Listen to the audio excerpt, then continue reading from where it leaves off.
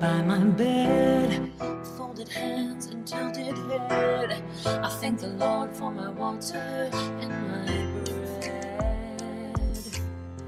Thankful to be a part of God's flock of chosen sheep, waking from my slumber while the world is still asleep. Freedom loving, patriotic, deplorable bum. I reside in the States, but Scotland is where I'm from. Sometimes I feel defeated, but we will always stand tall. Fighting with my family, we go on, we go on. We may fall, holding the line. We may fall, but we'll be fine. The world will see the global crimes. The veil will lift in God's due time. Take our guns, our Bibles, and talks of bread and wine. Indoctrinate our children, throw the world into decline. We're the people who need to stand firm and understand. Without liberty and freedom, all we have is dirt and land. Holding the sword high, I'll stand firmly through the pain. The blood I have lost is worth the wisdom I have gained. If you find me on my knees, it's not because I'm defeated. It was my prayer before the war, the only weapon I needed. We may fall, holding the line. We may fall, but we'll be fine. The world will see the global crimes. The veil will lift in God's due time. We may fall, holding the line. We may fall, but we'll be fine. The world will see the global crimes. The veil will lift in God's due time. I'll make the most of my life that I've been living. Never waste the gifts that the Lord has so given. If at the end of my life, a decision you should make, I will be a servant and a warrior whose soul you will take. And we may fall, holding the line. Yeah, we may fall, but we'll be fine. The world will see the global crimes. Oh, the veil will lift in God's due time. Good evening, family. How's everybody doing today? I'm so slow and sloppy at typing. That's right. Mary, you are my sister, double S. Guys, I hope you had an absolutely beautiful weekend. I did. It was a nice day here again today. Going to be warming up to like 78 to Thursday or Wednesday, which is weird, but then back down into the cold weather that I absolutely love. Guys, this is Kilted Christian, episode 479. This one's titled Lessons of Christ. And then in a little bit after Vineyard Prayer, Jay Wu will be joining us as well, so we can do a little bit of praying at the end of this for a little special person, brother that we love and we miss, and gotta pray for one another.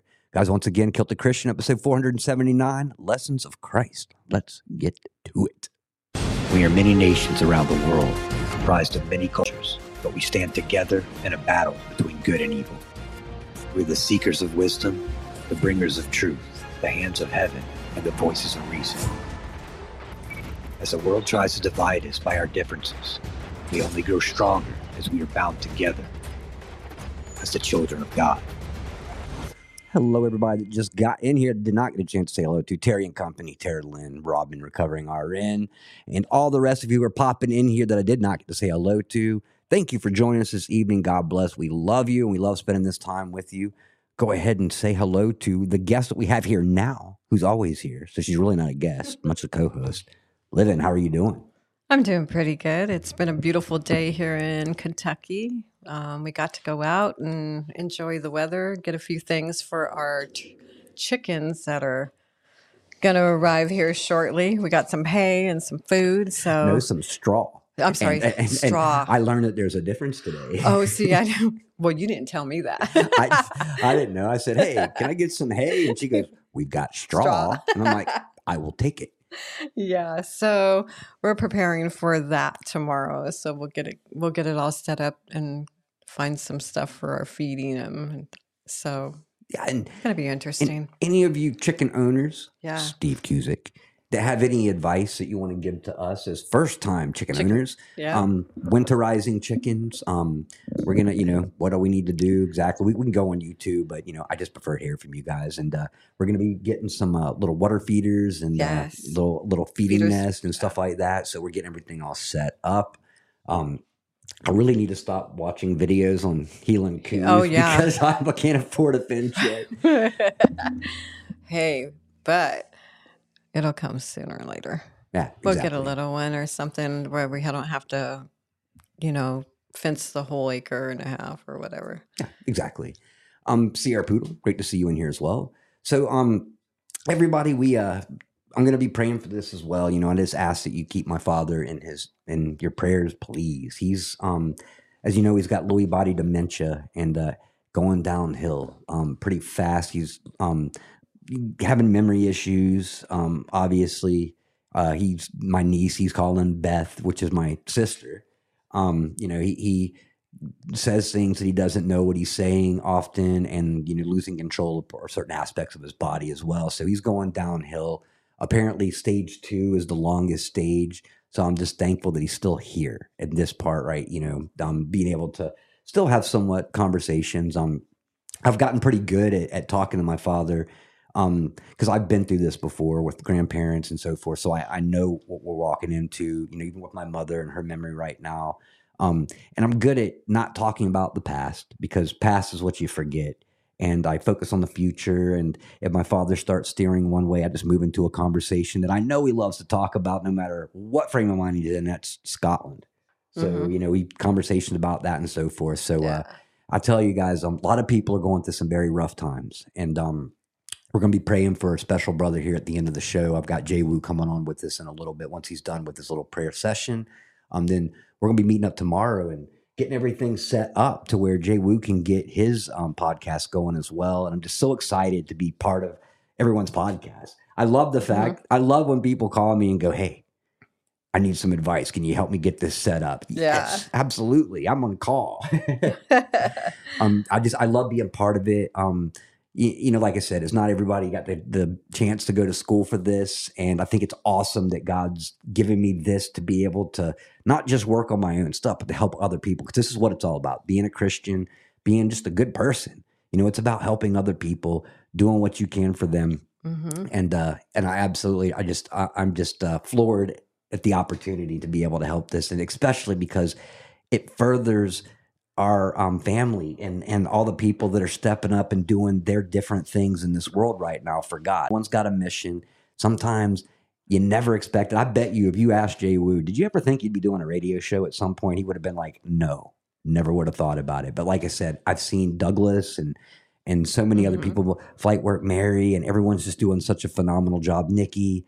And I love that everyone is stepping up and doing what they can. And it doesn't have to be, radio. Obviously, this is just one of my things.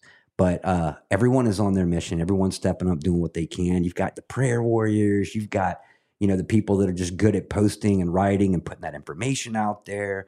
The ones that are, leading the Christ. Like I said, is in some form or another, God is using the talents, even baking. You know what I'm saying? It's like everything that's ever been blessed to you by God, a gift. We're being able to use now in such great, wonderful ways. So it's going to be pretty awesome. But so we're going to go over a little bit of news tonight, and then we're going to talk about a discussion. about basically the lessons of Christ, but I'm going to go over the different types of lessons that Christ taught. Because I found this article, and I found it to be pretty interesting of all the different ways that Jesus would use in order to speak to people. Because like I said before, is that some people understand things differently than others, and they need metaphor, parables, and all the different things that Jesus did. And he knew this. And, we can not only focus on the things that Jesus outwardly taught us, like hands-on healing and the many, many lessons of Christ, faith-based, faith in general, but also the ways that he would talk to specific individuals, because he knew that that was the way they needed to hear. And that's one beautiful thing. It's a great example of the way we are, is we could go back and learn, the way that Jesus taught in those many different ways for people to understand, but also understand is that's why he uses so many of us out here, because we all have a different way of speaking to different people, because some people don't want to hear me. Mm-hmm. Some people don't want to hear Jeff. Some people don't want to hear Scott. You know what I'm saying? So there's so many different people out there with different ways of speaking, whether it be more hard, gentle, or whatever. So we can all step up and do our thing. And God always puts us in front of the right people, which is amazing. Not amazing. I guess it's amazing to me of all the wonderful things that Christ taught us and all the wonderful things that he did.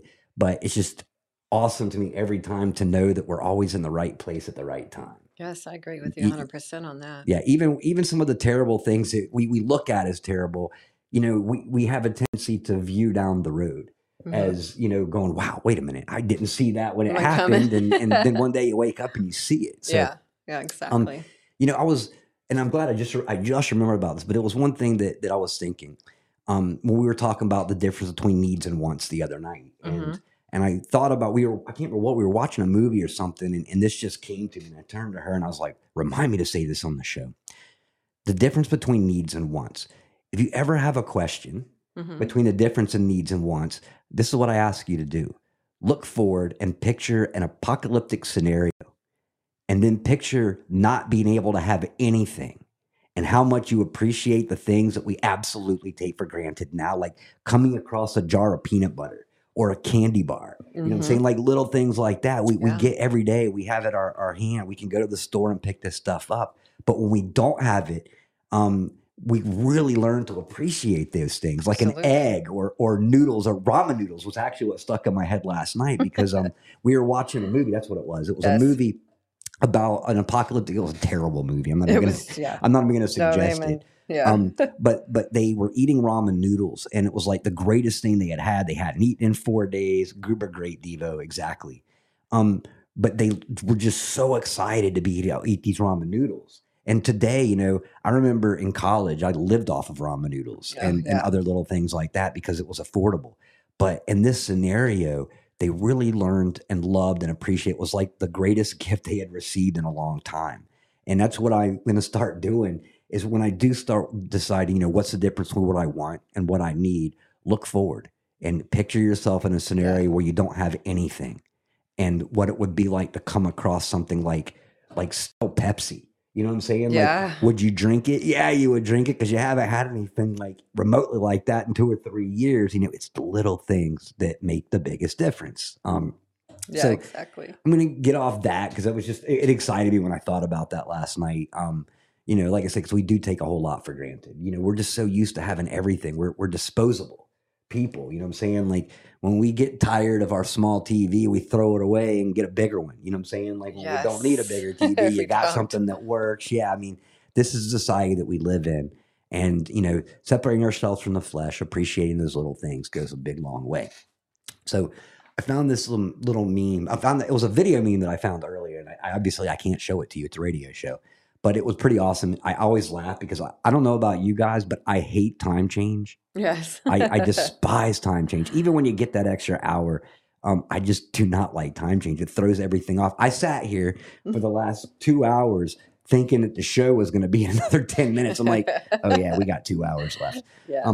But I saw a meme that summed it up perfectly.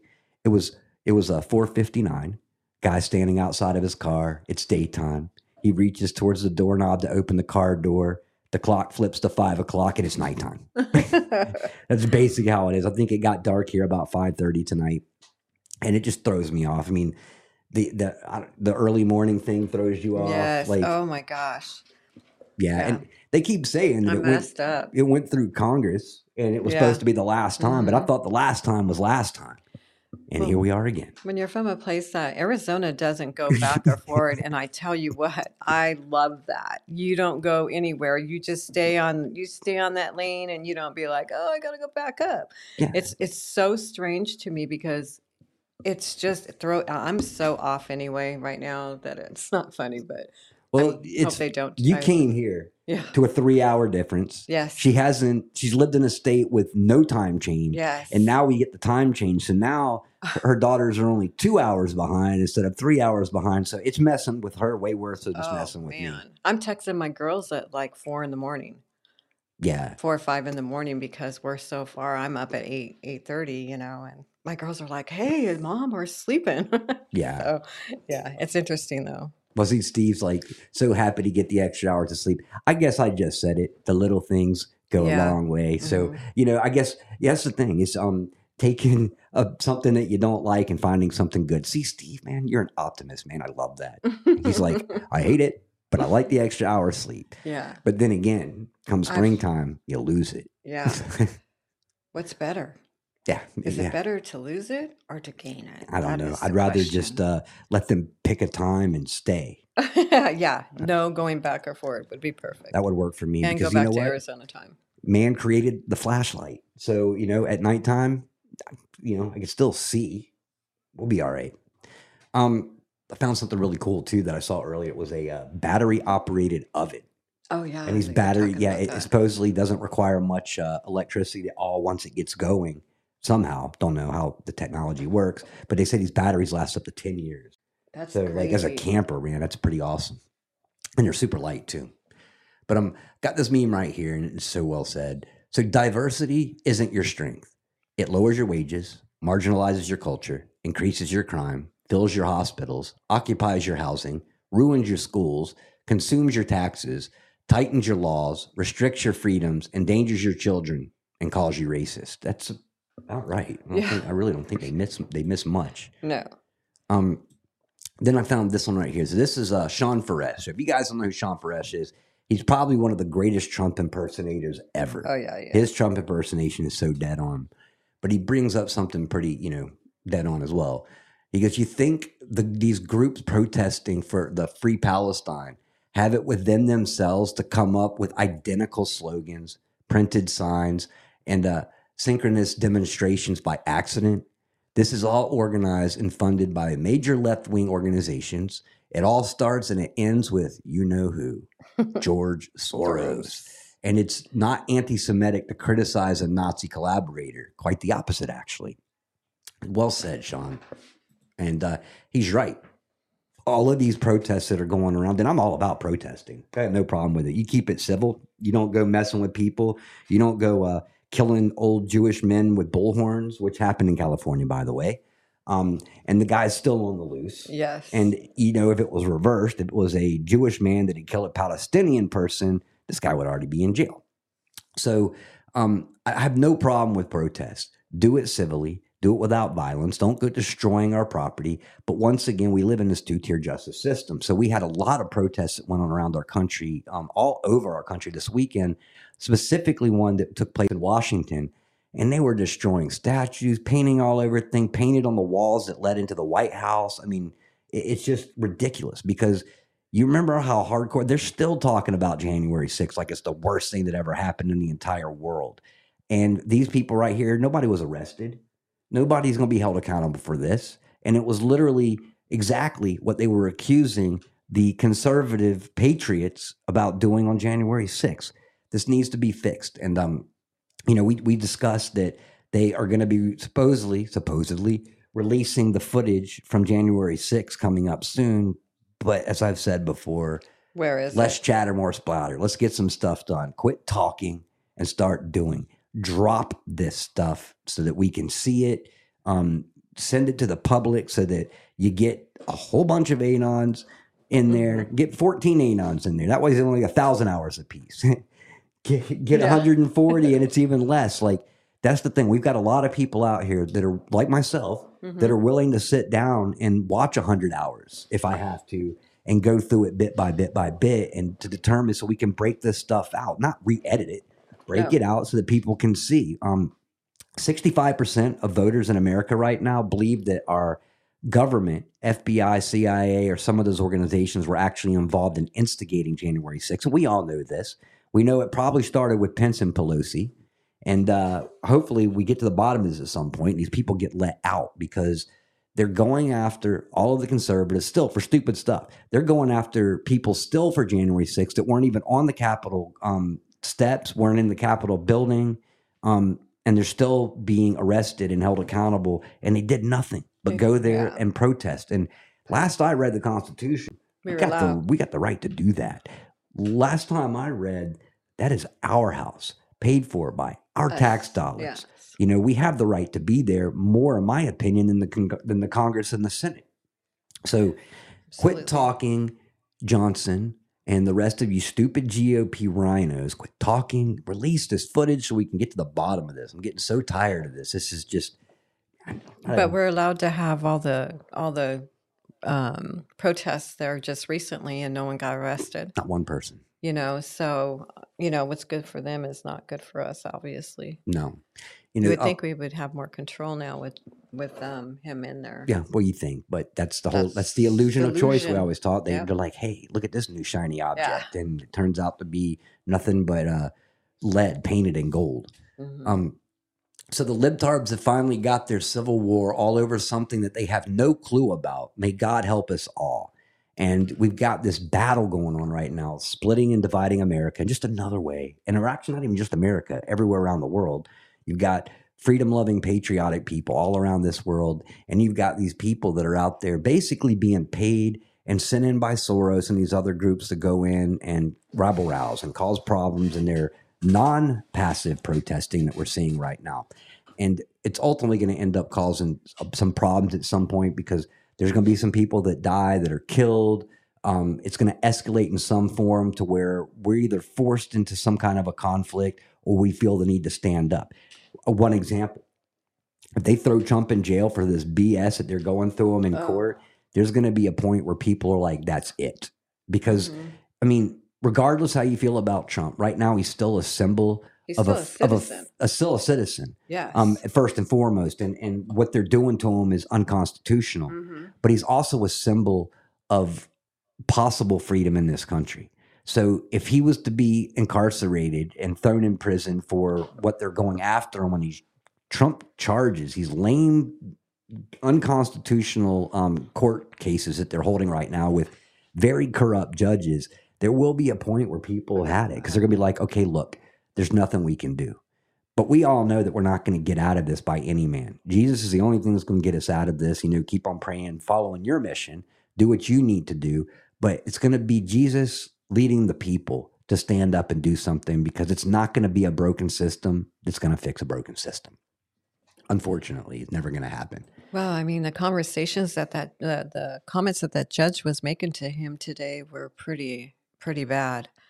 You know, and his lawyer, she lost it when she came out and spoke to the news stations and stuff. Well, I'm going to be playing a clip of her. And I'm also going to tell you some of the stuff that the judge said, which, I mean, I walked you right into it. Yeah. Ain't I a good co-host? If there's any reason, whatsoever, yeah, you are a good co-host. I wasn't going there quite yet, but I will go there now. I'm sorry. But yeah, if there's any reason to get rid of, or, push up a mistrial, this is the reason right here. So first off, literally this idiot judge comes out and he says, let me find this clip so I can see. Okay, he says, no, I'm not here to hear what President Trump has to say. This is Judge Arthur Engeron, whatever his name is, that's running this. No, I'm not here to hear what President Trump has to say. Well, you're a judge. That's exactly why you're there. You were there for no other reason than to listen to what these people have to say. This right here, these words that came out of his mouth today is enough for a mistrial. Yes. The fact that the district attorney, who literally publicly ran election for the to get her position on going after Trump, You know what I'm saying? Like, it sounds to me like she has an agenda. So there's multiple reasons that this needs to be a mistrial. But what came out of that judge's mouth today, definitely one of those reasons. So we have happening now. It says, today we learned just how biased and corrupt Judge Endergron is as Trump took the stand. When the judge didn't like the answers, he snapped on Trump, said, no speeches, move along. Trump's team interjected, saying that the questions were open-ended and required lengthy explanations. And you have your right to speak in court. You have the right to, you don't have to go up onto the stand in most cases. Of course, they were forcing Trump to, but he has the right to answer these questions. And their questions were, they literally, the judge or the lawyer of Trump was like, listen, if you don't want these long answers, ask the right questions. But what they're doing is they're asking questions that are very open-ended. So Trump gives a very open-ended answer so we can cover every aspect of it. And like I said, the judge didn't like what he was saying. So he basically told Trump no speeches, move along. So he wouldn't even allow him to defend himself in court, which is what court's all about. Remember, we are innocent until proven guilty. But apparently, as a conservative, you are guilty until proven guilty. So, man, messed up, corrupt system. Very, very corrupt. That we're dealing with, exactly. So let me find that. Doesn't clip. he remind you of the guy from Back to the Future? No, he does. He reminds me of, yeah, he does. Kinda. He's like a pedophile version of Doc. Exactly. Because he does, like, I mean, pedophiles obviously look different from one another. But if you ever had a vision of what a pedophile looked like, it would look like this judge. Yeah, he's... in my opinion. I'm going to end that with my opinion. Our opinion. Somebody can come after me for defamation or anything like that. Be like, in my opinion, you look like a pedophile. Yeah, exactly. It's the same thing with police. Yeah. You can't call a police officer an asshole, but you can say, in my opinion, yes, you're an asshole. Mm-hmm. And that's the little loophole. Well, it used to be the loophole that back in an honest system. So Alina Abba goes savage in savage mode. And this, I'm going to play this little clip for you real quick. So she was out there just going off on the judge today after the court. I think it was during recess. So listen to this. You have a right to hire a lawyer who can stand up and say something when they see something wrong. But I was told to sit down today. I was yelled at, and I've had a judge who is unhinged slamming a table. Let me be very clear. I don't tolerate that in my life. I'm not going to tolerate it here. And you know what? You shouldn't either. You have a... Yeah, so good for her for coming Good out. for her. Because she was given a gag order too. Yes. So they're not going to tolerate this. And sorry, dude, Jean, that you were being messed with the police. It's kind of where we are anymore. Literally 10 minutes ago. Well, I'm going to say it. In my opinion, that officer that was harassing you would be an asshole. Oh, wow. I think I've said that word more times on this show than I have in every show combined. Sorry, guys.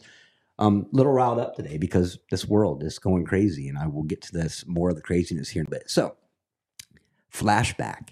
Trans activist claimed that trans school shooter Audrey Hale was a victim of transphobia, but manifesto reveals that she was actually fueled by anti-white hate. So for those of you who do not know, you guys remember the trans shooter over in Nashville? Well, 3 pages of her just 3 pages, but nonetheless, 3 pages of this manifesto were released today. No one's quite sure yet who released it, but it ended up getting in Steven Crowder, Louder with Crowder's hands, and he exposed it and read it off today. And it was pretty hardcore. She literally calls people white crackers, saying that she wants to go after and was excited about killing these Christian kids. I mean, it was very violent.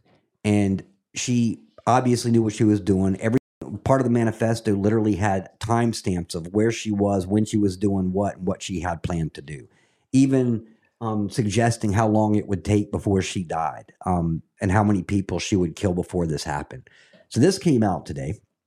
How long ago was this? Like 6 months? What? This is a long time ago that this incident took place, and we're just now seeing 3 pages of it. Just now seeing a little bit of this manifesto. So the question is, why did they hold the manifesto back? And I'll tell you why. We all know it didn't fit the narrative they were trying to push, that this was about transphobia and she was just tired of being picked on, that she was literally a racist bigot. And the funny thing is she was white and she hates white privilege. And it was just it was a big contradiction to everything that she was. compared to what she was doing. Absolutely disgusting. But does it stop there? No, because the mayor has now come out and inquired, and they're going to investigate who released these. Not why wasn't it released sooner, or why hasn't the world seen this yet? No. He's going to go after the people that actually released this to the public. Unbelievable. Mm-hmm. I watched more spin, because how do you spin something like this? When the manifesto comes out and you're looking at it and you're reading it and you're seeing everything that was coming out of her mind on the paper, kind of showing everything that was going on.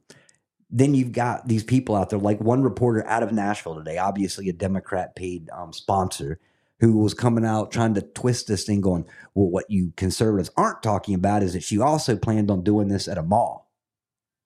And, well, I don't care. Yeah. He's like, because it doesn't fit your narrative. Like, no. My narrative was spelled out quite well inside that manifesto. And it wasn't my narrative. It was hers. It wasn't a narrative. It was reality. This is what happened. But they're trying to spin it to make it look like we're trying to gaslight and turn something into, or nothing into something. So it's unbelievable. And then on top of that, you can go onto I would say any social media, but maybe just Twitter or X, because anything related to Facebook has banned this from being talked about. Mm-hmm. So anytime that it goes up, they immediately remove it, or they say you can't see this because it violates blah, blah, blah, blah, blah. So, you go on the Telegram, you'll find it. You go on to X or Twitter and you'll find it. But anything like Instagram and all these other ones, they are banning it from going up. So why are they trying so hard? Because they don't want us to see the truth. They don't want, not us, we know the truth. Mm-hmm. They don't want the other people that originally bought into this narrative that the media was pushing, trying to blame it on, radical right-wing conservatives, from seeing this. Yeah. So, I mean, it's crazy how far evil is willing to go, but hopefully it's exposing the evil too, except for the fact that Fox, CBS, NBC, MSNBC, CNN, or none of the other ones played or even remotely talked about this one time today. And we had, we generally don't sit down and watch like Fox all day long, but we had it on most of the day just because I wanted to see if they talked about it. Yes. And they never did. And this is a huge story. This is gigantic. Not one word about it. So, this is from 1776 Susan Westerfield from Twitter. She says, yes, just in case you haven't noticed, that bribery method is not working anymore. Democrats have abandoned their voter base and are filling the poor neighborhoods with unvetted illegals taking their free stuff. Well, that's not the word she used, but we'll say free, or taking their free chocolate ice cream. Chocolate ice cream. Because she has the emoji. And they don't like it. They are, man, I don't know what they're going to do. Democrats have lost every vote. Every demographic, they're losing their vote. There was a group of 6 black people that were on the side of the road in the hood. Trump was driving by. I don't know if he was heading to a rally, if he was heading to court case or whatever, but they were waving him over. Trump literally had him stop the convoy, hopped out, sat on the stoop with all these guys to take a photo with them, and then thank them for their support, and then left. Like, he literally took that time. He's like, guys, I hate to rush, but I've got to get going to where I'm going, but I wanted to stop and say, hey. Boy, these guys were happy as can be. Yeah, they were. But at the protest, with the Palestine protests that were going on, they were all out there cursing Biden. So they're done with this as well. They're losing the Arab American vote. They've lost the African American vote. They've lost the Mexican vote. They've lost. There are a lot of people right now that are not only walking away from the Democrat Party because of this, but many of them that are doing this voted for Biden, and now they're going to come out and support anyone else. So I'm hoping that. I don't know. I hope they make the wise decision and don't go RFK, because RFK is just a plant that was put there to take votes away from Trump. Absolutely. And like I said, it's still out on Trump. But, I mean, at this point, rather than not voting, I would go out and vote and then pray, God, please direct Trump and let him lead like Jesus. That's my new favorite thing. Lead like Jesus. Lead like Jesus. So, this came out today on X. Google and Meta have banned sharing Steven Crowder's release of the Nashville Transshooter Manifesto. Does anyone trust any other platform than X at this point? Well, I don't trust X still at this point, but I certainly don't trust anything that Zuckerberg owns. So this is I'm going to read you this real quick, and then what the reply is. This is from Tom Wren. So, food blogger reveals the shocking difference between ingredients in American and British food. We discussed this briefly last week. So, Tom Wren says this is one of the most important and underreported issues in America, and I completely agree. Big Pharma and Big Ag have joined forces, and our corrupt FDA is allowing it. The mRNA and mod mRNA they are putting in our food is just the next step in allowing unsafe and improperly tested poisons in our food. And that's not including all the poison preservatives and everything like that. And I encourage you, if you're ever over in if you're ever overseas, preferably England or Wales, Scotland, or anything like that, Red Dye 40, exactly, recovering. If you ever read the ingredients, it's a way shorter list than what you read on our potato chip bags here and our candy bars and cereal and all this other stuff. They fill it with stuff that is just killing your body. And not that the Brits aren't trying to kill their people too, but America is going out of their way to kill everybody in any way they can. Like, I don't think there's anything healthy anymore. I mean, unless you grow it in your own yard, but then what do we have? Like, what today? We had loads of chemtrails all over the place today, or everywhere. Oh gosh, they were everywhere today. Beautiful Kentucky skies this morning, though. Yeah, and I'd imagine that you probably saw that in your neighborhood too, because they it's amazing. Like, we're in this little tiny place in Kentucky, and they're coming after us. I'd imagine they're definitely going after the cities, no question. Next, within that trial, so Trump's Mar-a-Lago hotel value that they valued, as far as the court was concerned, was $18 million for 20 acres. Okay. Meanwhile, in a neighboring property, $120 million for a 2-acre empty lot. So Trump has got this absolutely beautiful place, Mar-a-Lago, on top of this 20 acres. And they're appraising it at $18 million because they're trying to make it seem like Trump was cheating everybody out for taxes and whatever. But if you just go on Zillow and you look at some of the other, comparable things, or even less, like in this case, a 2-acre empty lot, $120 million, but Trump's entire establishment of Mar-a-Lago, just $18 million. That's so sad.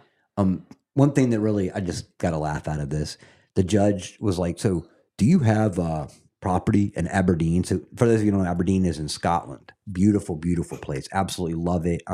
If you like dreary weather, Aberdeen is on the coast. That's a big fishing area. Everything that is built in Aberdeen is built with granite, and it's almost, I would say, 85 to 90% overcast because of where it lies. So it's a very dreary looking place. I kind of like it personally. But he goes, and Trump was like, yeah, I do own property there. He goes, well, why haven't you built a hotel in Aberdeen? And Trump's like, because I have a castle. That's pretty good. I know. I like that reply. Who needs a hotel, man, when you got a castle? Yeah, exactly. This one is awesome too. So Antifa and Black Lives Matter are out there supporting Palestine right now. LGBTQ, all of these groups, because they all kind of fall into the same category anyways. But Antifa and Muslims clashed during a protest. Listen to this. Prove any of your points because you actually have no evidence. Free Palestine! Do you know about half of these kids? Propagate anti-LGBTQ propaganda. He's trying to tell children that they are not allowed to be trans. Yeah, they know. So he's trying to schmooze and get them on his side, and they're all like, no, you're not supposed to have, children aren't supposed to be friends with adult strangers and stuff like that. And this isn't just an isolated incident. This has happened a whole lot. And the Palestinian, the true Islam people that are out there in these protests are like, nah, we would throw you off a roof in our country, and then they're like, I'd still feel safer over there than I do here. Look, Christians may disagree with you, but Christians won't drag you behind a motorcycle. Christians won't hang you from a tree. Christians won't throw you off of a roof because you're gay. We just tell you that you're gay and we disagree with you. So apparently Christians hurting their feels is a whole lot worse than getting chunked off of a building or burned alive or eyes gouged out.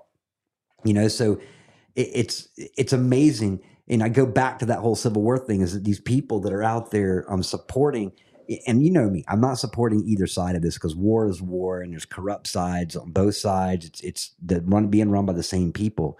But at least I know what's going on both sides. These people that are out there supporting Palestine have no idea what they're out there supporting. Yeah. Like zero. They're basically, their teachers probably came out and started supporting it, and then the students were like, yes, we're on the right side. And then they're out there supporting something they have no idea about, So if you guys really want to support them, here's what I suggest. Fly over to Gaza and fight along with these people for 10 minutes before they throw you off a building, drag you behind a motorcycle, or burn you alive. Yeah. And that's ultimately what happened. They don't care about you. They don't care about your support. They disagree with everything that you are. And you're a whole lot safer in this country with us evil Christians who disagree with you verbally. Like I said, I can't understand how easily these people are brainwashed. Yeah. It makes no sense to me. I try to digest and look at it from their perspective. Like, well, maybe this is why. Maybe this is why. Nothing makes any sense anymore. It's just what we live in. We live in a world of sheep. Yeah. People that just blindly follow, don't ask questions. I don't follow anything without asking questions. I'm not going to be Pied Pipered. Yeah. Yeah, exactly. I got a lot of questions. I ask a lot of questions. But yeah, you're right, True Patriot. They've been dumbed down. Yeah. Partly chemtrails, I'm sure, making people stupid. Back in our time when you had problems, they would just fix it through a little bit of discipline and you didn't do it again. But today they give you all kinds of psychotropes, drugs, and whatever else. That's not helping the situation whatsoever. No. And just think, these are the people that are going to get drafted into our war. Awesome. Did you set Zoom? Zoom? Yeah, it's right there. Oh. Yeah. She was just checking to make sure that I have my Zoom up. So when Jay Wu pops in here. I'm sorry. Yeah, it's right there. Oh, we're in it. Yeah. So next one right here. The U.S. Liberty incident was an attack on the American vessel USS Liberty by Israeli Air Force and Israeli Navy on June 8, 1967, that killed 34 and wounded others 171. Israel claims that the attack was an accident, but some reports affirm that it was actually intentional. So Hezbollah has launched multiple missiles at a U.S. aircraft carrier in the Mediterranean. Google the USS Liberty incident to find out the parallels of this. And we said this the other day. How does every major war start? With a sinking boat, a sinking ship. Mm-hmm. So it looks like we're getting closer and closer to that, on top of the fact that there is now a nuclear submarine taunting that area right now as well. We need to stay out of this. As well, while we're all looking over here at the silly monkey. Hey, guys, look at the silly monkey. Look at the silly monkey. We're not looking over at Taiwan right now. And Taiwan is being surrounded by Chinese military ships. So we're going to be escalated everything, man. And then eventually the Jub tribe is going to be at war with the Gugug tribe. The Gugug tribe. Yeah, down another island over. Everyone's going to be at war here soon. And we're going to be distracted by anything that's possibly can be distracted by. So the federal government is now planning to throw TV host Owen Schroyer in solitary for a full month. Got a full month. Like, this guy's been in there for a week, and they're gonna throw him in solitary. I mean, I'll be honest with you, I'd be okay with that.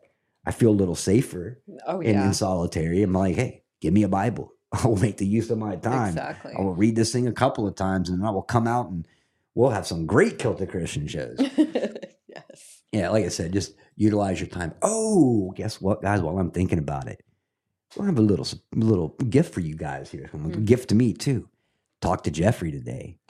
Jeff will be joining us within the next couple of days. He'll come on for about 15 to 20 minutes. Yes. We're going to talk about scripture that talks about, shall you trust your government?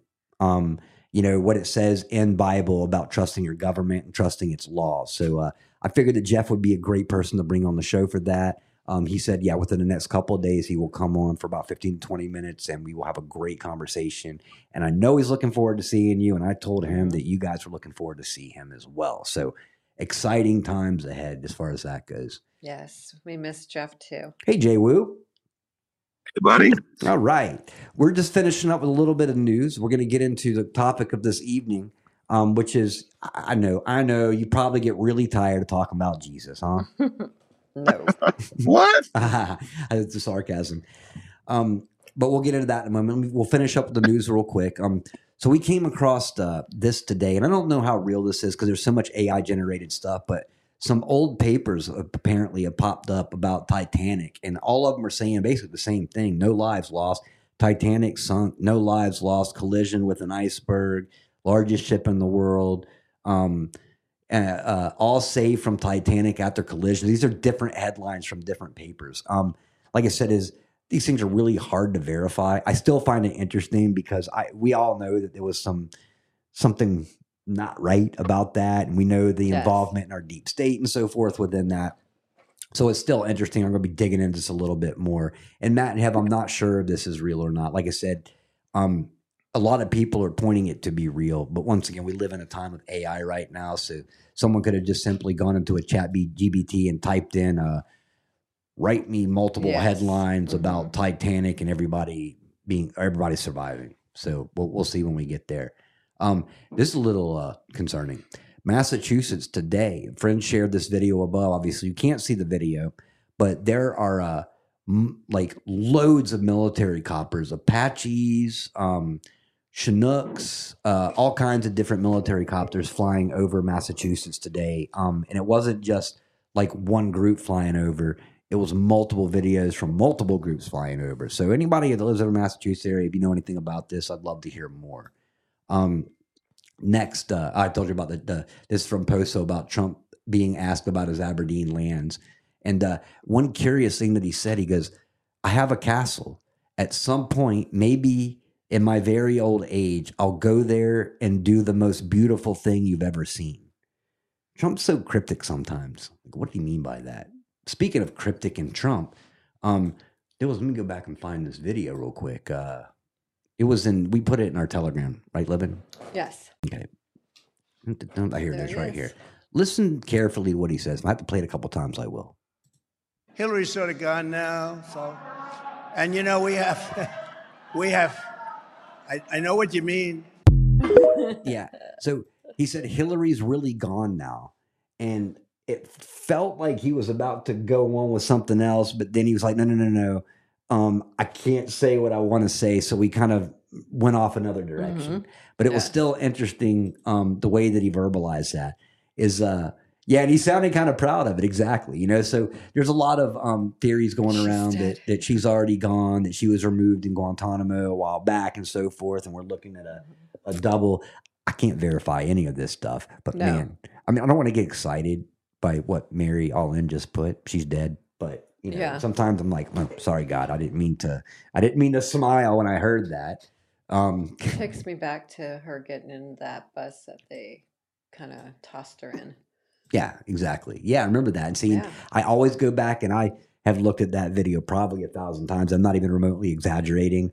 And I can't see anything but her being escorted with cuffs behind her now. Yes. Like, I tried to look at it from every possible way that I could have looked at that video, and I can't not see her being pulled into that, not on her own will. She wasn't sick. It literally looked like she had her hands cuffed, and the way that they were putting her into that van looked like the way that a cop would put you into somewhere when you're being escorted off. And if she was sick, why would they all try to cover around her? Exactly. And that was, I think it was the 9/11. Yes, it was 9/11. 9/11 day, Steve. I think that was. Yes.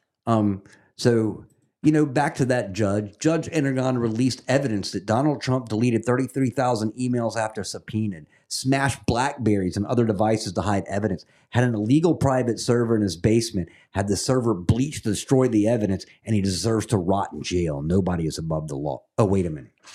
Oh, that wasn't Trump. That was Hillary. Hillary Clinton. Yeah, that's right. Whew, man. So there you go. That's probably the answer to the. It's amazing. It's amazing what they get away with. You know what I'm saying? Yeah. Let's focus on the stuff that doesn't matter and go after and let the other people get away with everything else.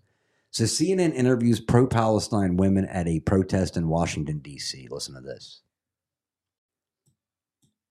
My message to President Biden is I voted for you and I regret it. Will you vote for him in 2024? Absolutely not. Yeah, that's right.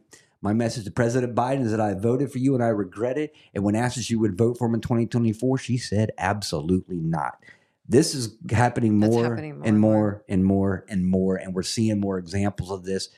Even they're starting to panic a lot. And I'm starting to see some big time Biden supporters out there saying, yeah, you should probably step down and not run for the next election so we can put in Big Mike or Newsom or any of those other people.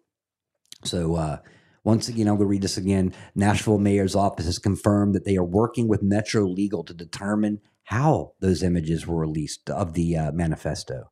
Not, what took so long. I'm glad this finally got out. The country needed to see this so they could know the truth. It doesn't fit their narrative. And you know what this just did? This just proved that the Nashville mayor was complacent in keeping this hidden. Mm-hmm. So there's a theory, rumor, I like I said, not verified, but it's looking more like this may be the case, is that a heroic officer within the Department of Nashville was the one that released these 3 pages. He's probably tired of the 2-tier justice system. Real quick, too, this is a massive list of cities being targeted by Hamas. This is from the FBI who said this. So Biden's border policies are going to kill innocent Americans. And like I said, this came from the FBI. All right, so this is some of the information coming out on cities to be on the watch. Now, first is Washington, D.C., all throughout the state of New York, San Francisco, California, Santa Clara, California, Los Angeles, California, San Diego, California, Houston, Texas, Arlington, Texas, Dallas, Texas, Boca Raton, Florida, Fort Lauderdale, Florida, Orlando, Florida, Tampa, Florida, Boston, Massachusetts, Playfield, Illinois, Chicago, Illinois, Cleveland, Ohio, Laurel, Maryland, Potomac, Maryland, Harriton, Virginia, Springfield, Virginia, Raleigh, North Carolina,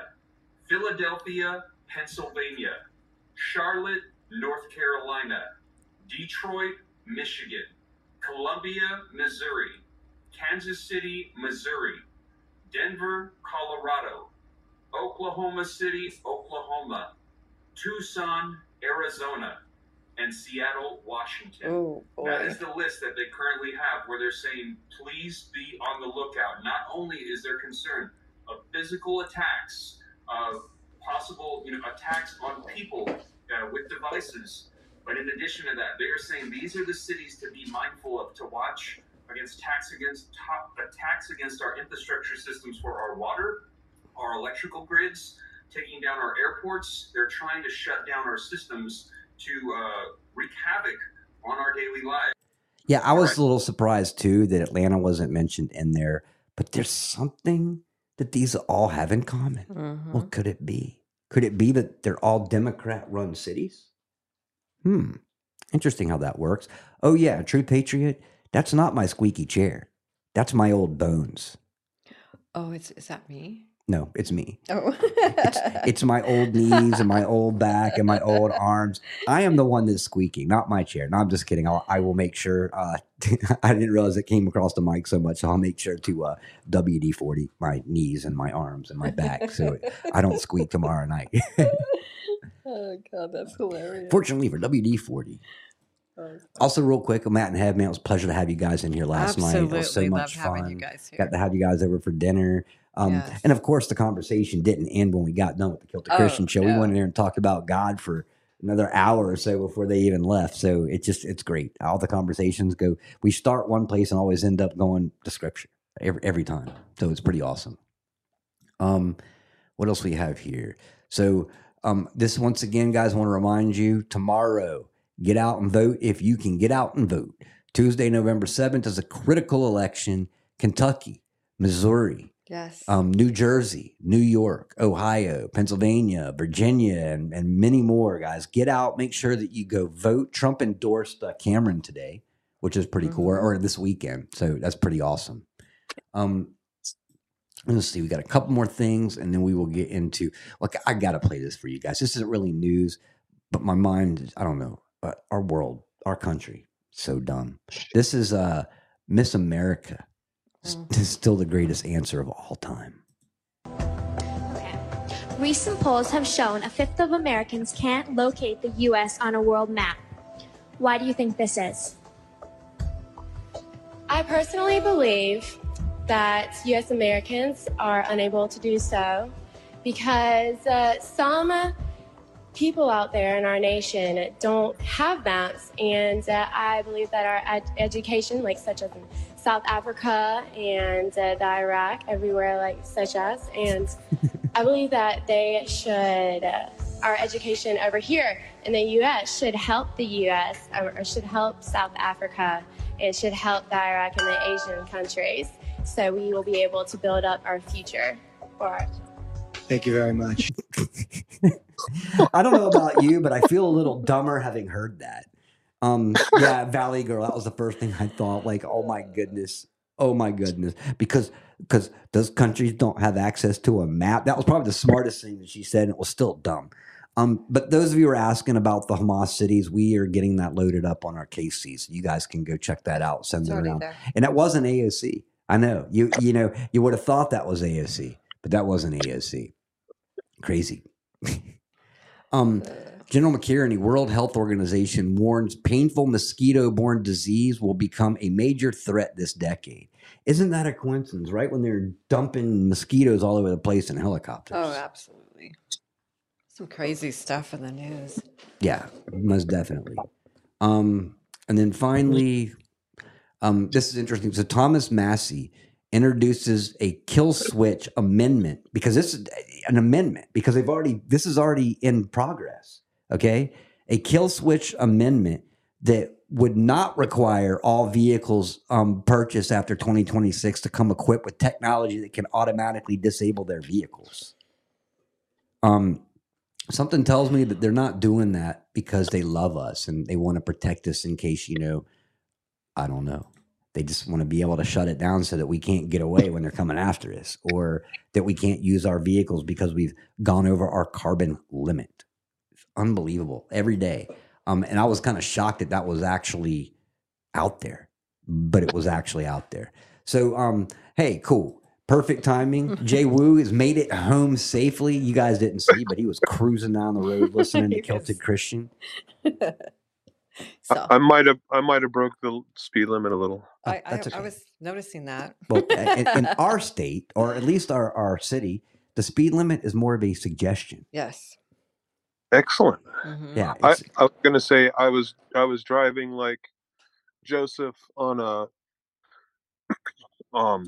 backcountry road there. Yeah. I get picked on that often, but that's okay because I need to bring my car there and we need to like rally. Oh, you better believe it, man. That sounds like fun. We'll see how fast we can go up Mandolin Farms Hill. Oh, that would be fun. Oh, God. I'm going to need a lift kit. Yeah, exactly.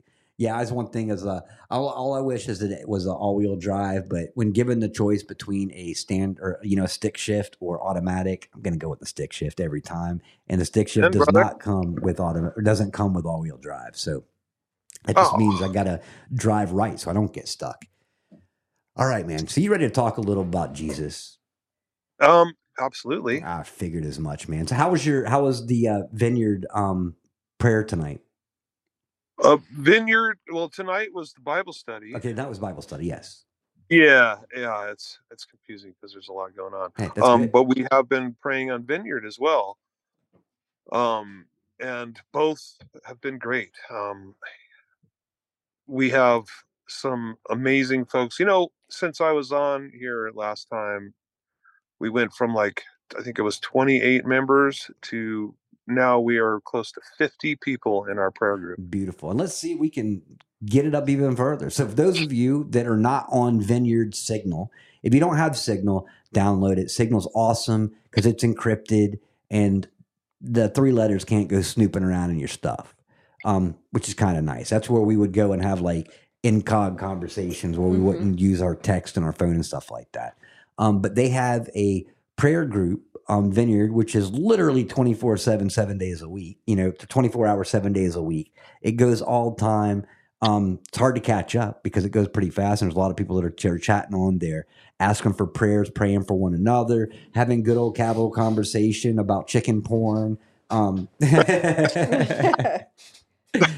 then again, hey man, no conversation. Well, actually, there was conversation about cannibalism today because of my little faux pas last night when I meant carnivore, not cannibalism. And then I need to raise awareness for chicken sex trafficking too. Apparently, yeah, exactly. Well, we'll get Steve. my Steve will lead that one, man, because he's a Steve, chicken isn't guy. it? He'll make sure we will put an end to this. No more. Steve. No more chicken trafficking. No more. He was trying to sell off his chickens to us. Oh, yeah. Oh no, his rooster. Yeah, see that? He's trafficking roosters Dinner now. is Rooster's name. Who? Dinner? Dinner is his rooster's Oh, name. that's a Steve's great name. That's a really good name. Well, interesting conversation. We, like I said, this last night, I was talking about the carnivore diet, and for some reason, cannibal came out of my mouth, and apparently it picked up in her phone because she has gotten like multiple things she's come across today about cannibalism. Cannibal chickens was probably my favorite. Speaking of chickens, my gosh. Yeah, I'm not joking. There's some farm that some guy went to look in, and he goes, "Oh, there's none of that here." Okay, well maybe there's a little bit. All right, okay, so maybe there's more than I was admitting to. I guess chickens can be cannibals too. Yeah, isn't that Actually, that's crazy? That's funny. You should get Steve Cusick on here because he had a cannibalistic chicken incident in his coop. Oh yes, this he week. did. Oh yes, he did, huh? Well, we think that's what happened. We're not sure. We need investigation. Oh wow, with fava beans and a nice Chianti. Yes. Well, Kitty Karen says chickens are the worst cannibals.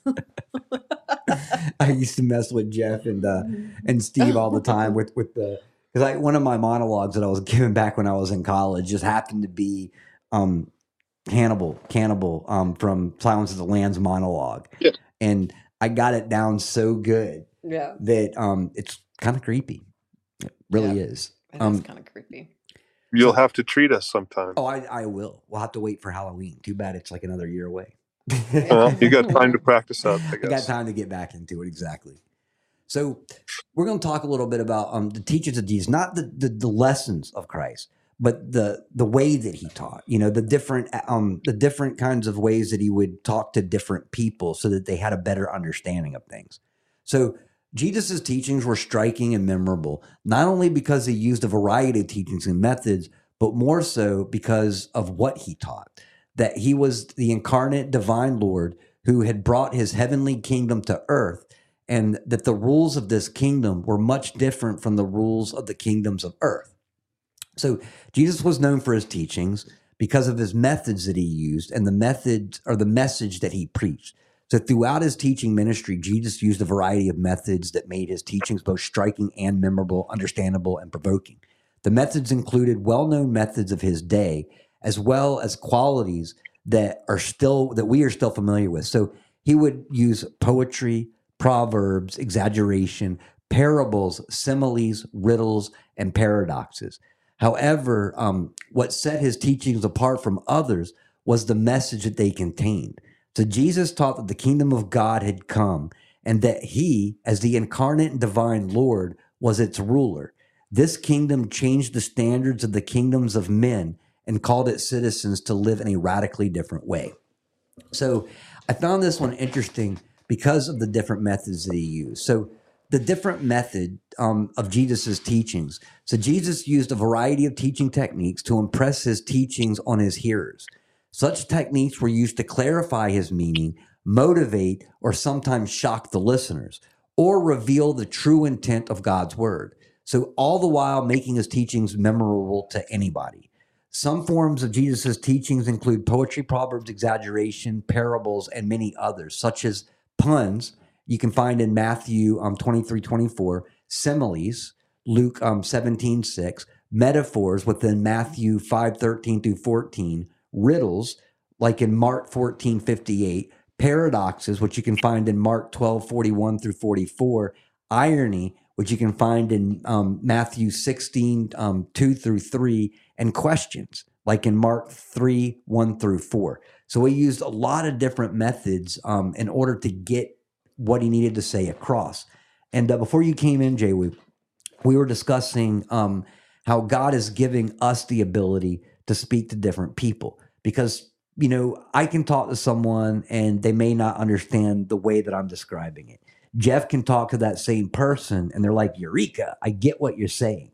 He has many different people using many different methods, and he always puts us in the right place with the right persons, you know, so that the right person's getting that message across. And I just find it to be awesome that we all have such different ways of speaking. You know, like me, like Jeff can remember verses like crazy. He's just amazing when it comes to verses, telling you where you can find them and then remembering the verses. I'm good at remembering the lesson and the story. So I tell it in a different way. And it's not, you know, word for word scripture by any means. You know, I summarize things. But just like myself, sometimes I can read verses over and over again and it still doesn't have a understand. I still don't understand it. But once I do understand it, I can remember what was being said and then describe it my own way, which doesn't deviate from scripture, but it's a story, and it's very similar to the methods that Jesus used in order to speak to different people. So one of those methods was poetry. So most of the poetry that Jesus used, expressed by the gospel writers, involve parallelism, with about 200 examples in the gospel. There are four main types of parallelism. You've got synonyms, antithetical, step, and chiastic. So we use the different styles of poetry so that people can absorb it. Because it's one thing to understand something, but he also wants us to remember it and to example it in our own lives. So he found different methods in order to speak to different people to where they could understand. So in synonymous parallelism is a subsequent line or lines expresses a similar synonymous thought to the previous line. So the second line, while it may be virtually synonymous, can also clarify or intensify the first line. So about 50 examples of Jesus' using this method appear in the Gospels. For example, Jesus says, "For nothing is hidden except to be made and manifest, nor is anything secret except to come to the light." And that is Mark 4:22. Here, hidden parallels, secret, and manifest parallels come to light. The next one is the antithetical parallelism. So the second line contrasts with the first line. This is the most common form of parallelism in Jesus' teachings, with nearly 140 instances in Scripture. For example, every healthy tree bears good fruit, but the diseased tree bears bad fruit. You can find that in Matthew 7:17. The terms healthy contrast with disease, and good fruit contrasted with bad fruit. So he's showing you both sides of the situation of what can create goodness and what can destroy something like that. Like I said, even if you have good fruit next to a bad fruit, it can end up turning that good fruit rotten. You know what I'm saying? So it's basically hang out with people that are going to better you and lead you down that narrow path. You start hanging out with people that are pulling you away from that, you're going to be pulled away from that narrow path. So hang out with the good fruit, not the bad fruit. So in step with the climatic parallelism, the second line continues and advances the thought of the first line. So there are about 20 examples of this type of parallelism in Jesus' teachings. One is, whoever receives you receives me, and whoever receives me receives him who sent me. That's Matthew 10:40. Notice that the first line is repeated, whoever receives me, and then an additional element is added, which advances the teachings, receives him who sent me. So finally, you've got the chiastic parallelisms, which involves the inversion of parallel statements. So A, B, B1, A1 would kind of be the way that this is kind of broken down. So there are 16 cases of this type of parallelism in the Gospels. For an example, the Sabbath, A, was made for man, B, not man, B1, for the Sabbath, A1. This is Mark 2:27. So basically what it says, the Sabbath was made for man, not man for the Sabbath. So these are just examples of the poetry in which Jesus would get his lessons across. Then you've got Proverbs. So proverbial statements are also employed by Jesus. Such statements are not to be taken as absolutes, but are general principles. For example, Jesus states, "For all who take the sword will perish by the sword." Matthew 26:52. As this case with the proverb, exceptions are not provided. So Jesus' statement does not mean that all who fight with swords will die by a sword, but rather the meaning is that generally speaking, those who are accustomed to fighting with swords are likely to be killed by the sword. Thus, a person knowing the truthfulness of the proverb will be wise to heed its teachings. And what I was saying, we had talked about this before, this particular one. I'd love to hear your aspect is to die by the sword. You don't want the sword to be the first thing that you go to. You know what I'm saying? If it comes down to removing that sword from the sheath to defend yourself, that's a whole different story. But he said this, I believe it was he said it to Peter, if I'm not mistaken, who chopped off the ear or cut the ear. And he was, basically, don't let that be the first thing that you go to. Yeah, restraint, Matt and Head, exactly. Have restraint, try something different. But if it comes down to it, you know what I'm saying, use a sword. So he's not saying don't use a sword, but as we know, the more you use a sword, the more that you fight with it, the more your chances of actually getting hit by a sword at some point are going to be, which is going to end your life. So that's a great example of the Proverbs. Am I on the right path with that one, Jay? I would say so. Definitely. I mean, well, they say most car accidents happen near your home. Yes. Well, it's because you spend more time driving near your home than you do anywhere else, because you got to go to and from your home in order to get anywhere. Twice a day, at least. Yeah. So law of averages says that's, if you're going to be playing with swords all the time, and if that's your go-to, you're gonna face a lot of sword fights, and eventually someone's going to be better. They're hearing me. They're hearing stuff. What's that? He needs to. I think they're hearing stuff from the dude. That's what Mary's saying to me. Really? Mm-hmm. I don't know how. I don't know how because our lines are closed. Yeah, I don't have anybody in our. Yeah, it's not on our speaker line either. So, Mary, it's not showing on us. Yeah, we don't have it on our side. Interesting. That Squeaks is his chair. Yeah. No, that's my bones. Yeah, we already got that covered. Yeah, exactly. That's me. Yeah, and you probably heard, Mary, but thank you, Mary. You probably heard me too because I was messing with my headphones. Yeah, Mary does. She's got supersonic hearing. Yeah, she does. She's just superhero. Sorry about that. I didn't mean to interrupt. Sorry. That's okay. So the next one, go ahead. Sorry, we'll finish it. Yeah, finish. Well, I often wonder, like in my life, because I carry a gun, and my debate with myself is whether I would use it in self-defense. Like, I have no question that I would defend an innocent with my pistol, but I'm not sure that I would myself. And I don't know, I don't know where that comes from, other than perhaps I'm saving the life of, by submitting to my own death, saving the life of the person who kills me or shoots me or whatever. Whose life do I value more, that person or my own? Yes. Whereas when it comes to innocence or seeing someone harmed by someone else, like, I don't think I'd even hesitate. No. I don't know. I've never been in that situation. But you see, that's the thing is that, if you're like me, you run through these scenarios in your head. It's situational awareness. You want to, but the thing is, though, is you're right. When you get to a circumstance, you don't know how you're going to react at that time. And I would love to think that I would be the heroic person that would jump in front of the bullet. But that's, it's different when you're thinking about what you would do and the way you would actually react if you got to that moment. Right. Well, I think there's stuff that lends to that, though, like just in your daily life. Like, if you're constantly sacrificing your time or your energy or your efforts for someone else, your resources, I think that lends to that kind of warrior spirit where you would probably not hesitate to put it on the line. Yeah. If you're a selfish person who thinks of yourself first and always is looking out for you, I highly doubt that you would jump in front of a bus or a bullet or anything to save someone. Exactly. So I think there's human characteristics that will point in that direction, but yeah, we never know until we've come onto that judgment by fire. Exactly.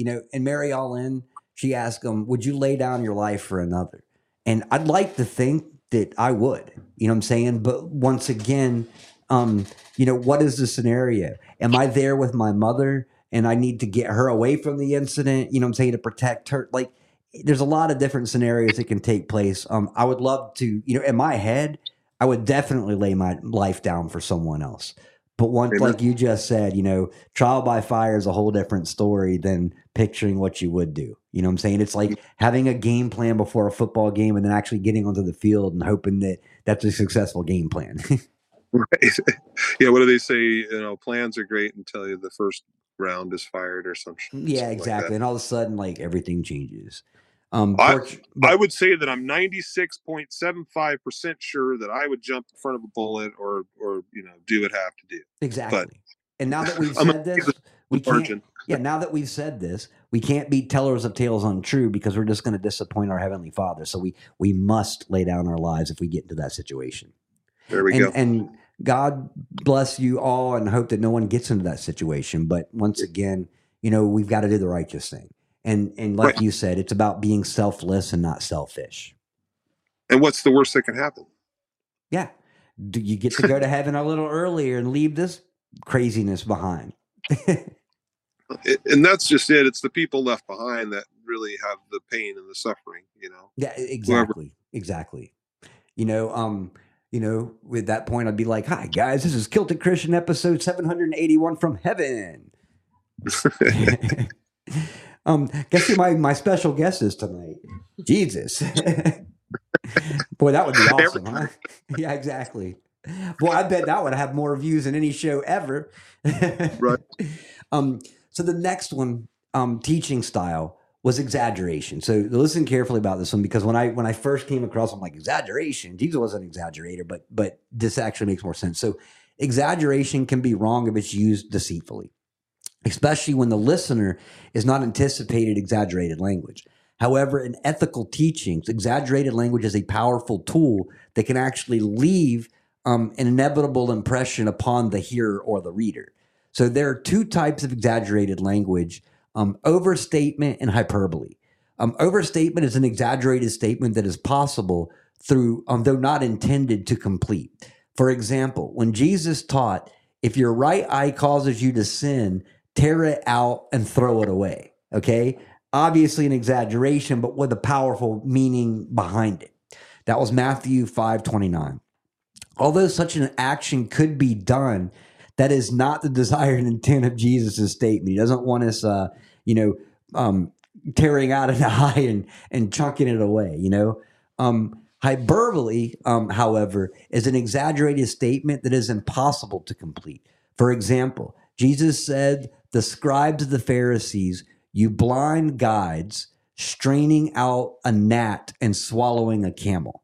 So this is Matthew 23:24. Although it is impossible for someone to swallow a camel, the ethical point is clear. Don't be so careful about the little things so that you ignore to do the big things. Exaggeration is a powerful form of communication as it arrests the attention of the hearers. It is also demonstrating that the seriousness of a situation. For example, if removing an eye would help you avoid hell, it's worth removing. Like I said, I was a little skeptical at first. I'm like, okay, yeah, that does make sense. And there was an exaggeration in both of those, hyperbole as well. But they are powerful when you break down the actual meaning and metaphor behind what he was actually saying. And like in this particular case, like I said, don't get so focused on the little things that you ignore the big things. So the next teaching, the final teaching here, would be parables. Perhaps Jesus' most well-known method of teaching is a parable, which accounts for about 1/3 of all of his teaching. So in the gospel, Jesus would tell at least 50 different parables. Unfortunately, the parables are not only some of Jesus's most cherished teachings, they also constitute some of his most misunderstood teachings because of the way that people, take it. So I myself enjoy the parables, but some people just leaves them scratching their heads, not exactly understanding what he meant by that. But as we had discussed in another episode about parables and why Jesus used them, is often the people that would come to listen were listening because they understood, they wanted to hear that message, and they would listen to Jesus. And those that weren't necessarily going to be followers or were going to try to persecute those where they were trying to spread the message of Christ, they would just kind of walk off board. You know what I'm saying? So it kind of separated and kept people safe as well. But also storytelling is a powerful way to remember things. And that's why, like where Jeff can repeat verses and so forth like that, I am good at breaking them down with analogy and so forth, in that way, because like I said, is some people understand one, some people understand another. That's why Jeff and I have such great conversations, is because we both have different methods of I don't want to say teaching because I'm not a teacher, but understanding and passing on the message. There we go. So let me get back up real quick. So I have to disagree with you, brother. Okay, what's that? You're teaching us right now. See, I just don't I don't feel like I'm equipped to be the teacher because of not being as biblically sound as some of you are. You know what I'm saying? So that's why I brought you along on my journey, is because it's less intimidating to be on someone who's going through their journey rather than, because Jeff, I'll be honest, Jeff is so scripturally sound that he intimidated me for a while. You know what I'm saying? But that intimidation kind of left away because he's also very opening to having just very great conversation about things, where we can go back and forth and have a better understanding about things. But thank you. I appreciate that. Well, something I'll say is, I enjoy teaching and I don't know anything.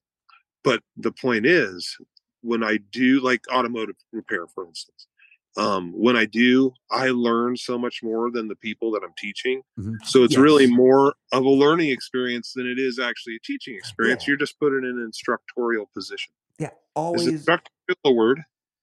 What's that? I said, is instructorial a word? Well, it is now. It is. Yeah. See, that's the thing, is that, there's an old saying, is that the best teachers are always students.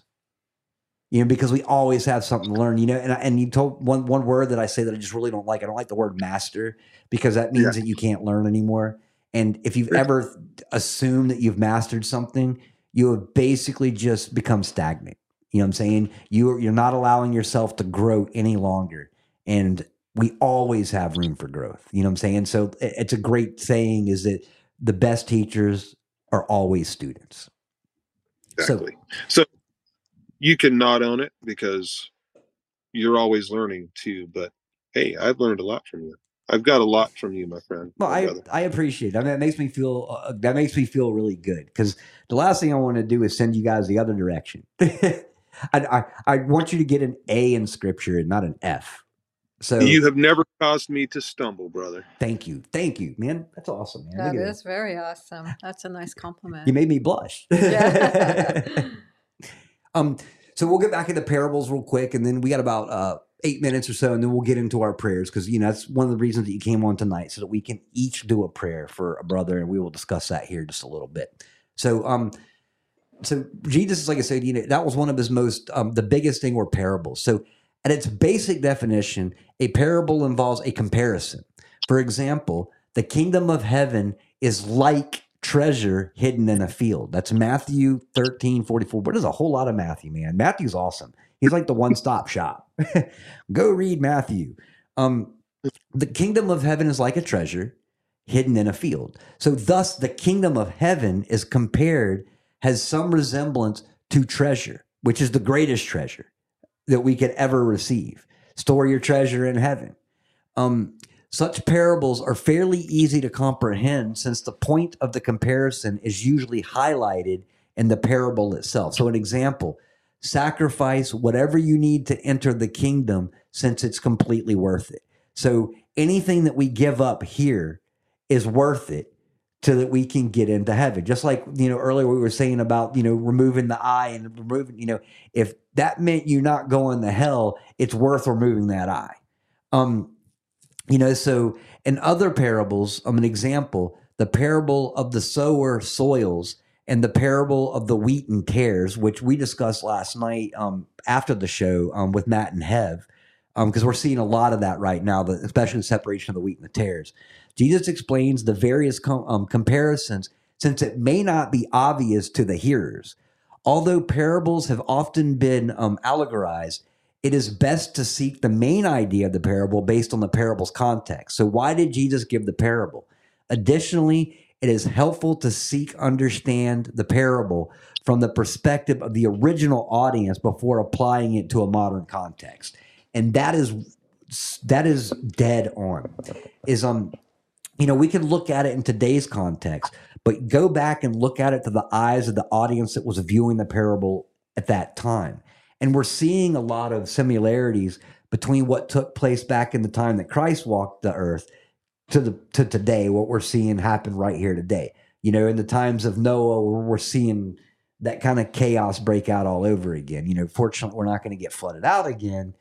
It'll be in fire, which is way worse in my opinion. I'd rather drown, but hey, but that's the thing, is that Jesus always found different methods and different ways in order to teach different types of people. And to me, I love metaphor. I love parable. I love storytelling. I love comparisons.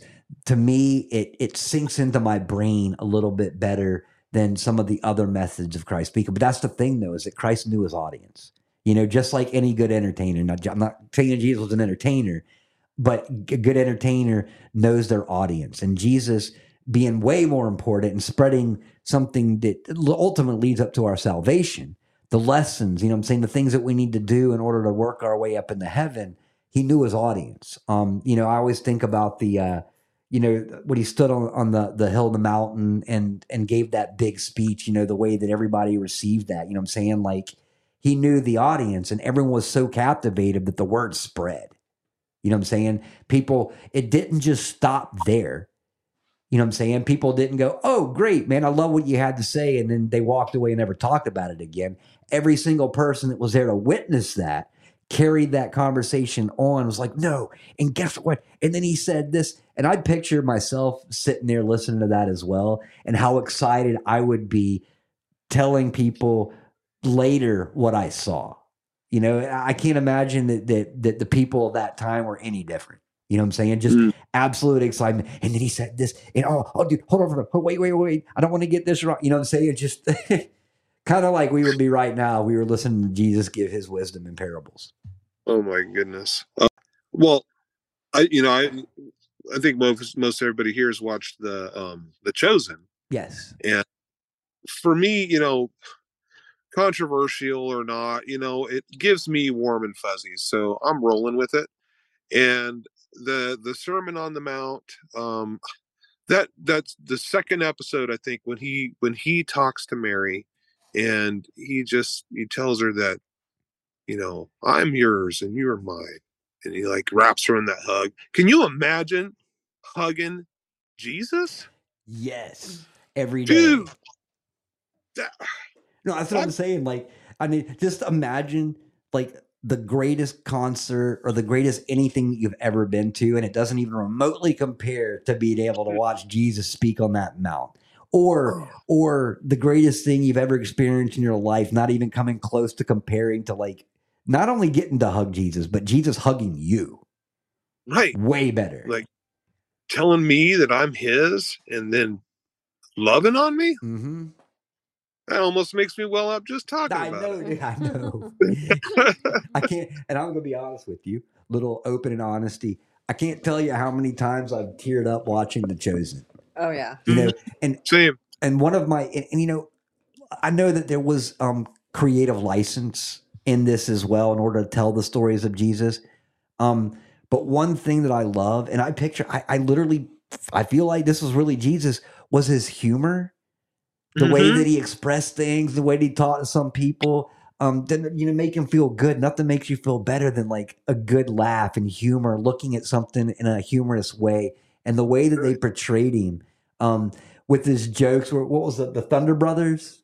The Sons of Thunder. Sons of Thunder. You know, and just there's so many great examples of that where I just find myself laughing, and it just I'm like, yeah, because I can just associate more than ever, you know, being a son of Christ, a son of God, you know, because I just imagine, you know, being such a loving, good, kind-hearted, sinless person, that he also had a good sense of humor. Because, like I said, how do you change a negative, or how do you teach something? It's a negative teaching. Do it with a little bit of humor, and it breaks the tension. You know what I'm saying? So I'd imagine that Jesus was probably like that. Yeah. Well, he would have to. I mean, he's perfect, so of course he was funny. Yeah, But exactly. how many times has humor got us through some of the worst and most difficult times in our life? It does very much today. It's an absolute gift from God. Humor is. I mean, even the lowbrow, you know, poop and fart humor. Mm-hmm. Oh, dude, I mean, I will laugh at anything. I mean, right.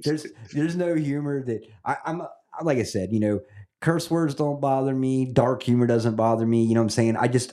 Laughing is so good for you. It just removes any negative energy. It's no different than a smile or a hug or, you know, those other things like that. Is that something as simple as a joke can change someone's day. Something as simple as a smile, a hug, kind words, you know what I'm saying? So definitely humor. But, and for me, that's what personifies Jesus, is that love and the care for people, because they're all God's children. Yeah. And that's why I'll take it back to the gun thing, and why I don't know that I could defend myself, because that's one of God's children. Now, if they're harming someone else, that's a different story, because their intent is not. Yeah. But if their intention is to harm me, you know I'm saved. If I kill that person, I don't know that they're saved. Now, see, that's the thing. That's like, you wish you had that extra moment to be like, "Are you saved? Yes. Do you know Christ?" Obviously, Right. if they're doing something that you would shoot them for, I'd imagine they probably don't. And I just right. But you never know, man. That's you the just thing. don't. Yeah, that's the thing about quick decisions. I hope everybody liked this conversation. It was fun. Like I come across certain things sometimes because I read a lot of different stuff. I know I annoy living sometimes because I'm always like reading something. I'm like, what are you doing? I know over she'll see a big grin on my face. I'm Like, what are you reading? I'm reading about Jesus. Yeah. Like, okay. But some things like just I'm like, wow, cool. I love the breakdown of this, and they make great, you know, topics, you know, something that I can just share, a lesson that I learned with other people as well. So we're actually out of time, and we're gonna do our prayers. Because like I said, I brought you. We talked earlier. Was that? I said your prayers. Yeah, our prayers. Living, you don't want to pray? Absolutely. In my head, I'll be praying with you. All right. What's funny is I was told something today, and that's, you, Duncan, cover so much ground in your prayers that it's hard to follow you up. Would you like to go first? Yeah. You know what, Jaku? I was listening to him, and he, like, everything that I had in my head, he had already said, and I'm like, I don't want to repeat what he's saying, because then it looks like I'm just copying him, and you don't want to do that. And then and then Matt, and I just went blank, just totally blank, and yeah. Well, I'm not. Here's what I got to say about that, and that's pray it anyway. If it's on your heart, pray it. It doesn't matter if it was just prayed. Yep. Or do double. Follow Suski's lead. Just say ditto, amen. I will do that next time someone asks me to pray. What he said. I don't like speaking in front of a lot of people when it comes to prayer. Yeah. It's all good. A lot of people like to pray privately. Yes, some that's how I am. I'm constantly praying. Yeah, but it sounds good in my head, but when it comes out, it doesn't. So well, I will take you up on your offer, though. Okay, let me lead in real quick. So Absolutely. The reason that I asked you to come on tonight specifically, because we pray for a lot of the things, but tonight we're going to focus. We've got our brother in arms, our brother in the Lord Almighty, our brother in Christ, the Conley, who you guys know. And I'm not going to be too specific, because I'm sure some of the stuff is private, but Conley isn't going through anything, you know, health issues. So there's nothing to worry about. but life is a cruel, cruel thing sometimes. And it throws a lot at you at one time. And all of a sudden, instead of having to make one decision, you have to make like 20 decisions all at one time. And life become really overwhelming at that point. And Conley is a loving, good-hearted man of Christ. I know all of you know him and love him as much as we do. And he just needs prayer because much like myself, Conley regresses into himself. He doesn't want to, and just like you too, Jay Wu, we don't want to burden other people with our problems. So we often sit back, deal with it as much as we can ourselves. We'll pray ourselves, but we don't want to burden others with what we're going through because to me, in my opinion, and this is just me, it's definitely not right. But I feel like by handing off my burdens to other people, I'm handing over negativity. And Conley's very much like you and I, to where we go into ourselves, we internalize, we try to pray to God, get those answers, sort through things ourselves. So we took the liberty tonight to bring you on so that we can pray specifically for Conley, so that he can get through. Yeah, exactly. Men do this. You're right, Mary Ellen. So that he can get through these times. So I'll let you pray first, and then I'll take the mic. So go ahead, brother. And just a brief monologue. I know we don't have a lot of time, but always got time for prayer. Yeah. Well, I want to talk about Jim for a minute because, I met both of you first in Yuba City and, working the barbecues with them. And, it's funny. I've worked for him now twice on the barbecues, and I know crap about grilling. I'm sorry. But I could do whatever. And anyway, I got to have some one-on-one conversations with Jim, and then we come to Flemingsburg, and I get to spend more time with him, and a couple more trips to the grocery store, which became one of my favorite things because I would have Jim to myself for a little bit, and well, you got to spend many hours with him on your own, like and 60 just in the truck. and the talk about humor, because that's a gift that Jim has been given, and I just love his spirit, and I love the man and how much he cares, and that he will talk to anybody and everybody, and he will have that conversation. He's very non-judgmental. Yes. And I just came to really appreciate that about him, and that he would come and spend time at my campfire. I know he knows a lot, more important people or interesting people, or people that you want to talk to. And he chose to sit around my fire with my crew, and that just speaks to his character, that he's just a kind-hearted, loving man, and it doesn't matter who you are. He just treats you like a person with respect and care. Amen. And that's Amen. that's that Jesus-y stuff. Amen. And you've never lived until you've sat in a truck driving south for 30 hours with a cowboy singing The Cure. Right. Yeah. But anyway, I love him, and I'm going to pray him up right now. Lord Jesus, thank you, as always, first and foremost. And I just thank you for brothers like Joseph and Jim and Matt and Matt and Matt and Jonathan and Philip and all these great brothers that you brought into my life, and I've left thousands out. And right now, one is suffering. Many are suffering, actually. We have so many people we're praying for right now. But Jim is today. Jim is on my heart and our hearts, and we just want to lift him up to you.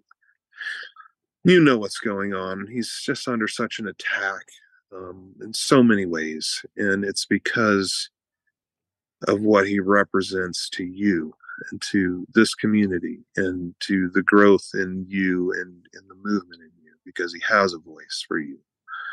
And we just lift him up. We want him to know that you have him, that we have him, that he is loved, that he is appreciated, that he's cared for. And we just pray your hand on him to just give him your peace, your comfort, your understanding, your wisdom, and your love.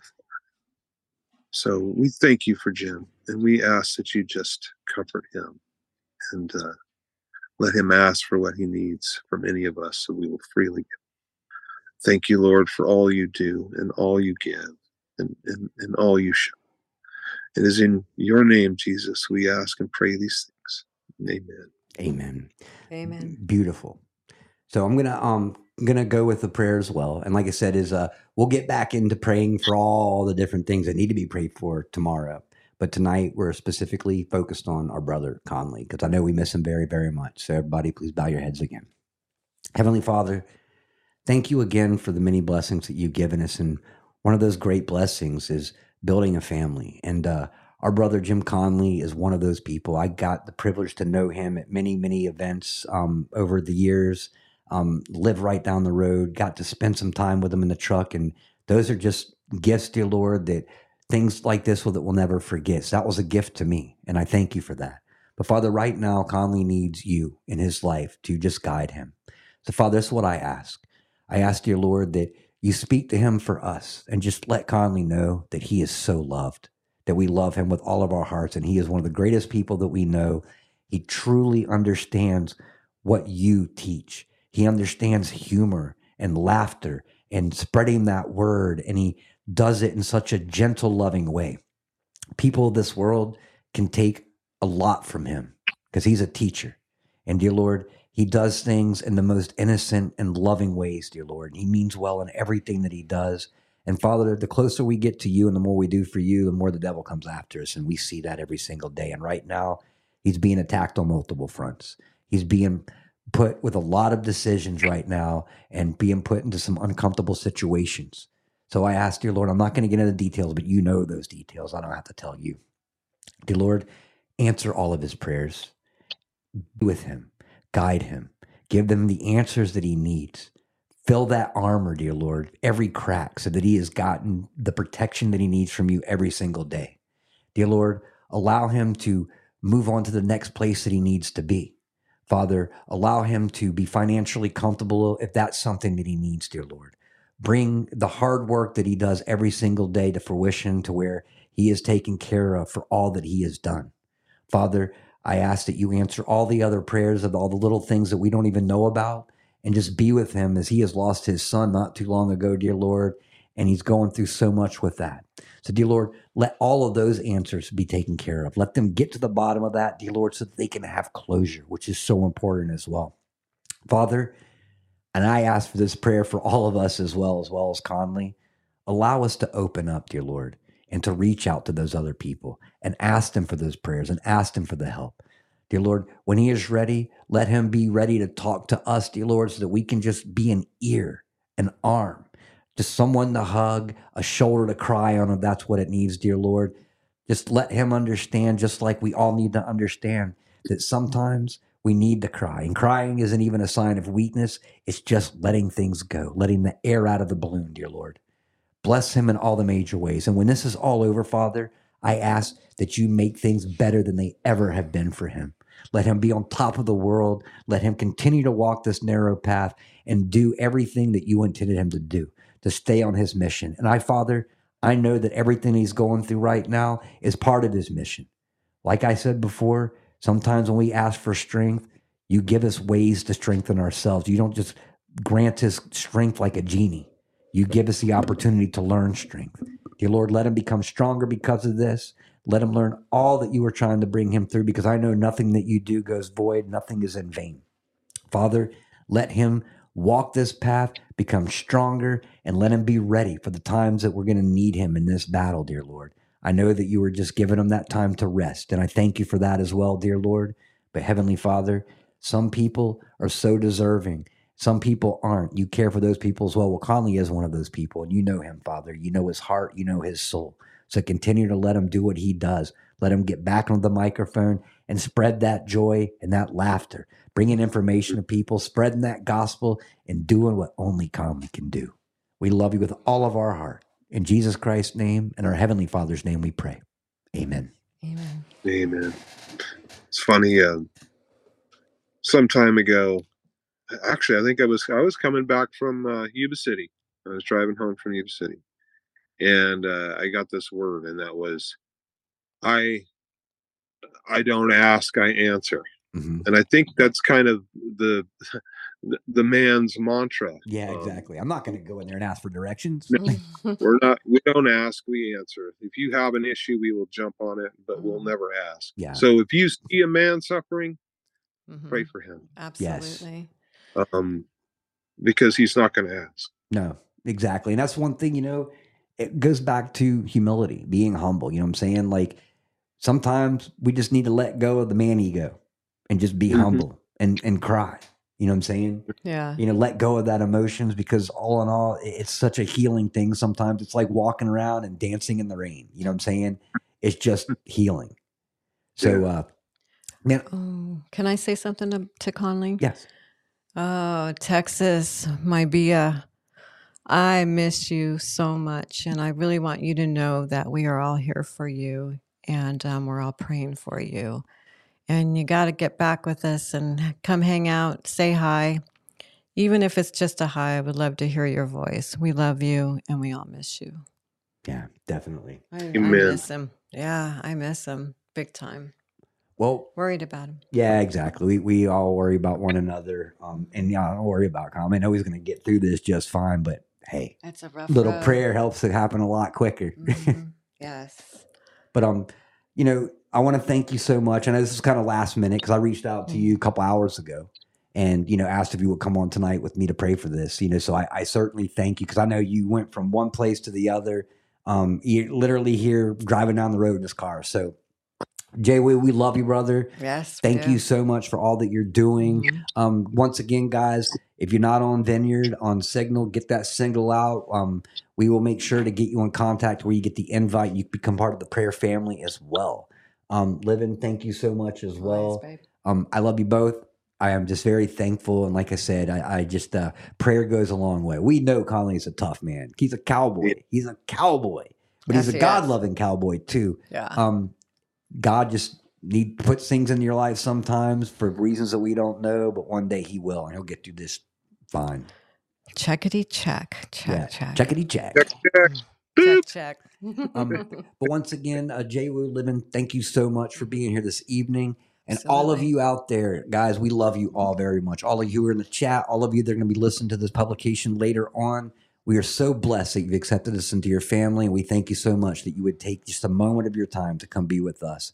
Guys, remember this. We are here for one another, and the least we can do is pray. You know what I'm saying? It doesn't take much effort, doesn't take much time, and the Lord Almighty is listening. He wants us to ask. He wants us to need him. So, but we need each other as well. But it's just easier knowing that we're all connected to our Heavenly Father. So I want to thank you all once again for joining us for Kilted Christian episode 479, Lessons of Christ. We'll be back tomorrow. Maybe Jeff will be here. I don't know. We'll see. Looking forward to it. Exactly. He'll be on for a short time, nonetheless, with the next couple of days, and I'm excited about that. But I love you all very, very much. Have an absolutely beautiful rest of your evening. We will see you tomorrow night for Kilted Christian episode 480. Have a beautiful night. And I leave you with this. Oh, say, can you see by the dawn's early light what so proudly we held at the twilight's last gleaming, whose broad stripes and bright stars through the perilous fight o'er the ramparts we watched